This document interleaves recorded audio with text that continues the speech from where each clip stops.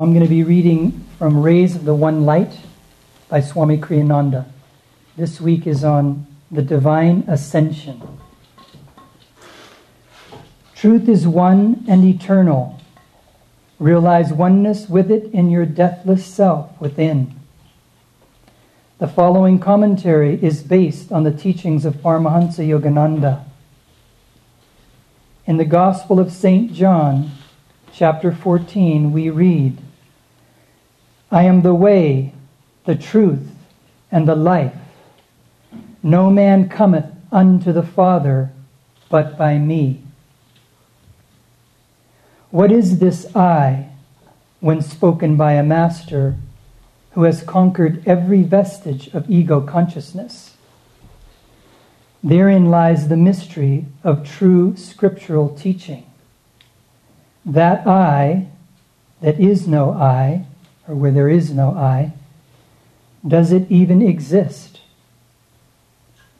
In what way is it different from the consciousness that animates other human beings? Jesus was not saying, look at me, don't look at other masters. He was saying rather, look at the divine self that is the essence of who you are, your very self. You are that I. No man cometh unto the divine consciousness except by first recognizing his own intrinsic divinity, hidden behind his delusive ego. The Bhagavad Gita, in the 4th chapter, Krishna states to Arjuna, O son of Pritha, in whatever way people accept me, in that same way do I appear to them. For all men, in some way, pursue the path to me. Meditate on the divine incarnations. Their lives and the consciousness animating them will be your stairway to the infinite. Thus, through Holy Scripture, God has spoken to mankind. Om, Om, Om.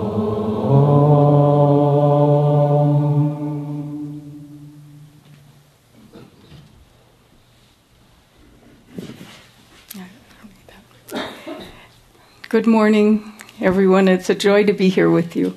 And I'm seeing friends from all over the country, from as far away as India. We're just, it's wonderful to have you all here with us. I read from Whispers from Eternity.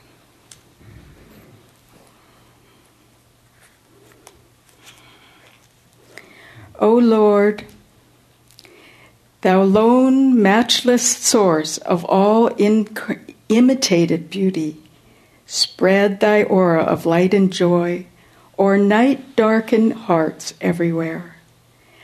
Thou greater than the bursting light in my own forehead, as the aurora borealis shoots rays to left and extreme right, throwing sudden iridescent reds, greens, and blues in sky-brightening searchlights, to kiss the sky with lovers' newborn fervor, and sends our ethereal mystic flames to leap joyously, then vanish in the all-swallowing night.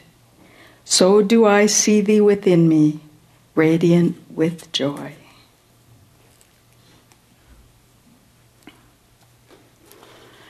So this morning's topic is, it seems, the two sayings are quite dichotomous. And Yogananda came to show the similarities, the parallels of all great religions. And when Jesus said, no one comes to me, to the Father, except by me, then you wonder, well, what's he saying? And as Swami explained, he's not talking about the little I. He's not talking about the ego I. And Krishna, when he says much more compassionately, however anyone sees me, then that's how I come to them. And Jesus came at a time when Judaism had started to fall into darkness. Judaism was started with Sanatan Dharma, with Moses, and Moses, through his revelations, had brought this to mankind. But by the time that Jesus came, that time had fallen into rigid thinking. People were unimaginative. They were uncreative with their spiritual lives. They just went with what it is. It was the medieval times. I think that's an interesting word, medieval. And there it is, in the times when, and what is evil? Evil is supreme ignorance. And so people in that time were supremely ignorant. And Yogananda tells us how when an avatar comes, he has to do what is appropriate with the times. And he says that if Jesus came now, he would say things very differently. He would use different channels. I mean, back in those times, people would run ahead to say he's coming. And now we have, the internet. We have all the things that we can use now to spread the word. And it goes much further, much faster. And it also was a very dark time. And so he had to bring a lot of energy and magnetism and personality in order to really impress on people what he meant. And so he would say it in a much different way than he would now. I came across a hilarious birthday card not too long ago, and it was if Jesus used Twitter. And there was a picture of Jesus on the computer, and he's saying, "Wow, this is great. I have 12 followers already." And then on the inside, he's saying, "Okay, gotta go, catch you later. I have to meet everyone down at the river." So, it's like in the times that are needed, then that is how the message is needed to give. But what is Jesus saying? He's talking about the I. He's talking about the greater I. He's talking about the frame of consciousness that he's coming from. And that's a cosmic consciousness. It's not the little I that we have when we think of ourselves. I mean, how do you think of yourself when you say I? What do you have for a picture? You have all those different likes and dislikes, your attachments, your I am this, I am that, I like to go skiing, I like my new car, I love people, I'm good at this, I'm good at that. All those things that come in and take place of what Christ was saying, that cosmic I, that I that included everything. And when he said that, he wasn't talking about, the finite like we do, but he was talking about that way that God sees everything.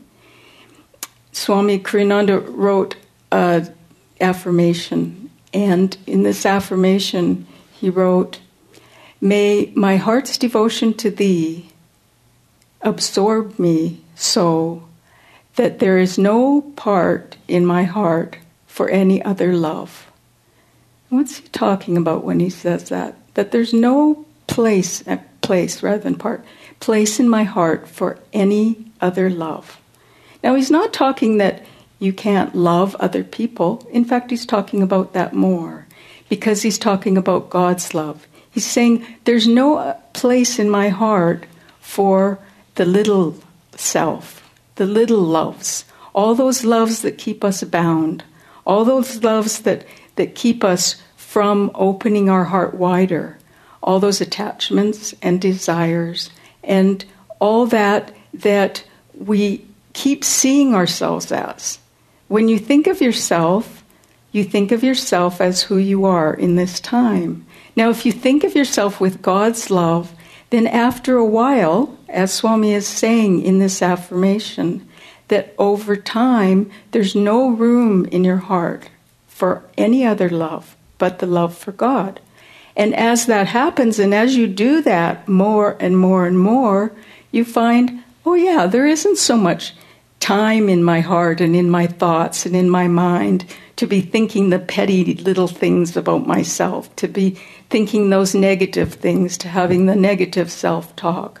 That there's more, that the direction that you're going is that open, more cosmic love.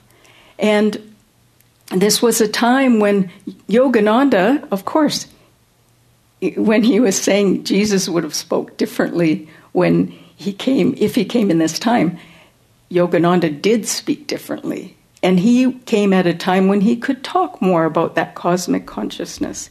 He could describe what samadhi was. He could say that little self is now becoming the greater self, and describe, I, the cosmic sea, watch the little ego floating in me. And from joy I came, in joy I live, in sacred joy I melt. And because people now can understand that. Before, people couldn't understand that. And that's what made it harder for Jesus to give that message. But look how long it's lasted. And look at how it's becoming revived again. And people are starting to understand as we go up in a higher age. But it's very personal, and God is very personal. And that's when, in the Gita, Krishna says to Arjuna, however people perceive me, that's the way that I come. And that's a very personal. And he came at a time when people could understand what he was talking about. He came to India. People had that understanding of an avatar. They had that understanding of God. They could know the spiritual path is a sequence. And they had a more personal attitude towards God. There's many people who have died and come back and written books these days. And there many times they've talked about how they have seen heaven, how they've seen the divine, how they have perceived what is happening. And for many people, it's interesting how the similarities are there. And you see the similarities according to different states of consciousness. Some people see a very exalted heaven. Other people get taken to the dark realms. It's all to do with their consciousness. But the one book that I particularly enjoyed, called Proof of Heaven, which other people have spoke about here and there, it was very scientific. There was nothing frou-frou about his view of heaven, really, except for one little a fairy-type person on the wing of a butterfly. But the guide that he had was what he called an orb. And this was a very, what he said, unspiritual person. But he called that orb Om, which is very interesting. And the Om showed him all around the universe and showed him that the universe is made of love and compassion. And he said, people think that those are just abstract concepts, but they're not. They are the concrete, well, as concrete as energy can be, but that's how he put it, substance of the universe. And that he said it's a mistake for people to think that God is impersonal. For God is very, very personal. In fact, because God made everything, he's part of everything, and he put it in a way that's interesting. He says, God is more human than we are. And that's what Yogananda said. That's what Swami said about Yogananda. That Yogananda was more human than we are, because God, in his infinite compassion, knows exactly what we're going through. And he knows that what it feels like to, even for a moment, have amnesia of knowing the true divinity of God. Now, that can't be more compassionate. And we keep separating ourselves. We keep separating ourselves from God and thinking that, well, God doesn't quite understand. Maybe if I pray to him a little bit harder or differently, he might understand. But of course, he understands much more profoundly and intimately than we do what we're going through. And so as we view God in that way and make God more of a personal reality in our life, that's how we'll see God. Brother Bhaktananda told a story of Master after a long meditation at Christmas. He was doing a class or a service, and he said, "Will the person who had a vision of Christ please stand up?" And an elderly lady who was quite frail stood up, and Yogananda said, "Please describe what you saw." And she said, "Well, I don't usually have any kind of visions or anything in meditation, but I was praying to Jesus as a friend to come to me. And in my meditation, I started to see the round view of the blue field of the spiritual eye, and then the golden color around it, and the spiritual eye, the Christ consciousness, and the Holy Spirit around it." And she said, and then Christ's eyes started to appear to me, and then his face came out of that blue field, and he looked at me for a while, and then he withdrew.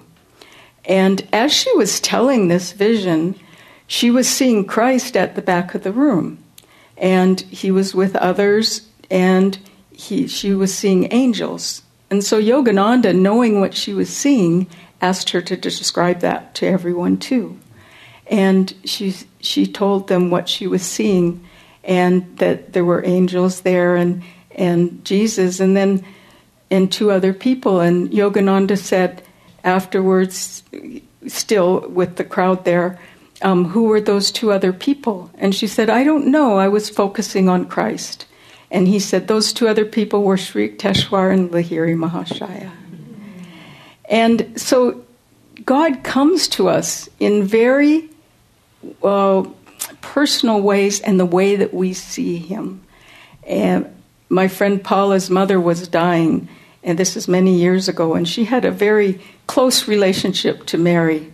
And they were sitting by her bed doing the rosary, and she was starting to go in and out of the other world. And at one point she said, "Oh, Mary, there's Mary. Hi, Mary." She was not intimidated. She was just delighted, because there was Mary, who she had loved all her life.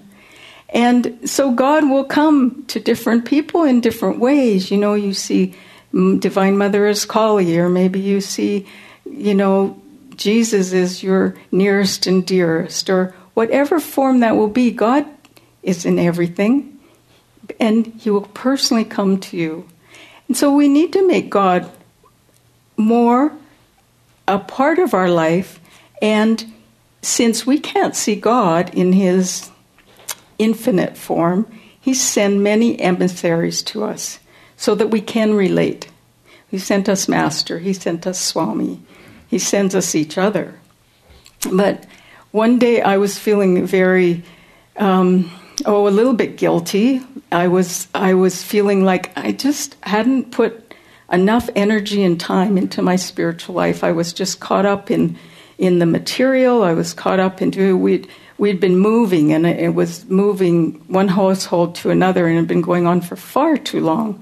And I was feeling like I'm just always concentrating on the physical plane, and feeling a little bit badly because I hadn't been putting maximum energy into my spiritual life.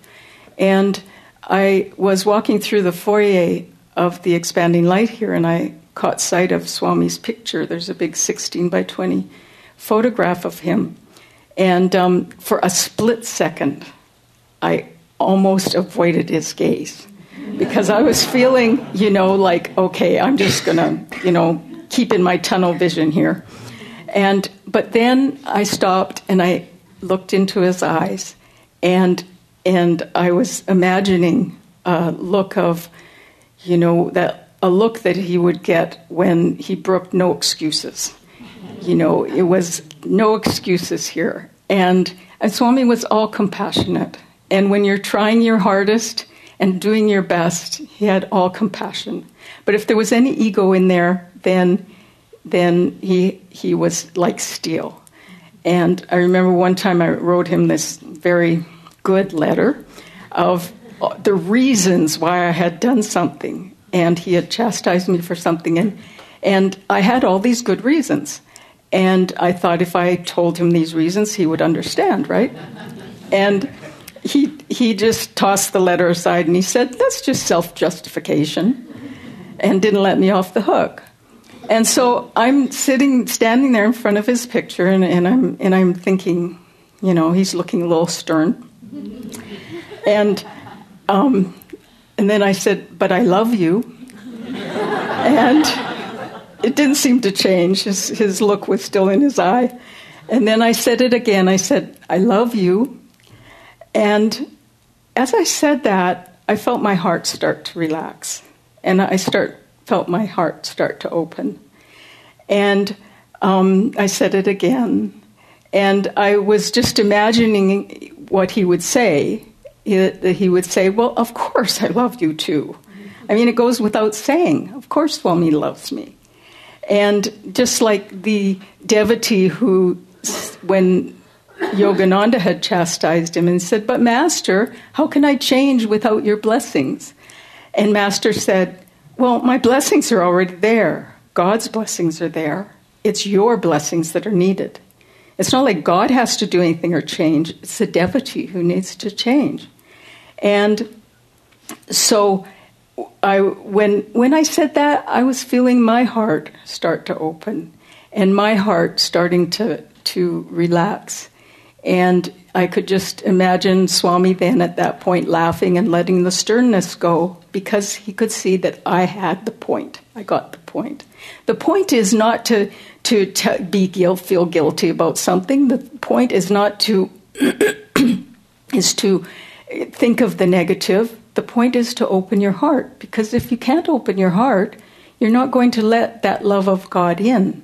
And as soon as you do that, your whole life turns around and you see the positive again. And we need to keep that in view, that we're always have to think of the positive and to view everything that happens to us as God's love for us. Like the little girl who says about her sister, she says, I know my sister loves me because she always gives me her old clothes and then she has to go buy new ones. And that's her view of the world. Let's be like little children that way and really look at the world in a way that is always positive. But the other thing that I wanted to say is talking about the unity of us all. Because I was looking at the Nayaswami vow, and the third vow is one that I think is my favorite, in that what it says is that I am no longer a separate entity, but I offer myself unreservedly into the great ocean of awareness. I am no longer a separate entity, but I offer myself unreservedly into the great ocean of awareness. Now, this vow isn't just for Nayaswamis. Yes, we pay particular attention to it, but it's for all of us, and it's for all of us to share. That when we look at this world with unity, and we look at it as we are all one with it, that's the most important thing, is looking at life as a unified effort, rather than I am this person, I am that person. How often do we put up little guards against each other and put little protective shells on ourselves and think that we can't love because we might not be loved, or we can't love because that person might think this or that of us. And instead, turning it around and saying, I love just because I love. I love because I expect to be loved. I love because that person is beautiful. It doesn't matter who that person is. There's going to be that beauty inside, that part of God's love. And so looking at each other and looking at the world, it's like the world of nature is already so unified. There was a man in Africa who, for most of his life, he saved elephants. And he had a big reserve, and he saved all these elephants when they weren't wanted anymore, when they were hurt, or when they had ailments and things and took them onto this reserve. And he died suddenly of a heart attack. And 2 days later, after he had a heart attack, all these elephants started showing up. And in all, 31 elephants came. They were led by these 2 old matriarch elephants. And they stayed for 2 days, and they didn't eat or drink anything, and then they left. So how did they know? How did they know? I've seen that with the deer around here. I've seen it twice, actually. One time, there was a deer with her side ripped open, and it was at the bottom of Roger C. Park Hill, and she had been attacked by dogs, and they had torn her side, and she was probably dying, and ringed around her was a whole ring of deer standing there. They had come to be with her. And another time I remember seeing all these deer, and I was wondering, why are there so many deer in this area? And then I saw a dead deer, and they had come to be with. And so the animal kingdom, they are so much more in touch in that way. And we can learn from that, in that we are all part of the greater cosmic play. And God sees it from his point of view. We're seeing it from ours. Let's start seeing it more from God's point of view. They found that when they analyzed the sounds that elephants make, because you'd think they didn't make very many sounds except the odd bellow and snort and that kind of thing, but really what they're doing is at a very low frequency that we can't hear. They're singing to each other. And the same with the whales. With the whales, we've all heard whale sounds, and that what they're doing is singing, and they've found that some of those actually rhyme, and that they learn these songs, and that every season they learn new ones. New ones are composed. So it's like there's so much more in this world, and so much more happening. And when we're in our own little world, it confines us. And instead, let's open that up to the person next to us. Let's open it up to every person that comes into your world. And I'll close with something that Ryan Hall said when his mother, Patricia Hall, told him that Swami had passed. And he said, I saw Swami as having great kindness and doing things bigger than him. And then Ryan went on to say, I think the best testimony to him would be if we all live with more kindness and do things that are bigger than us.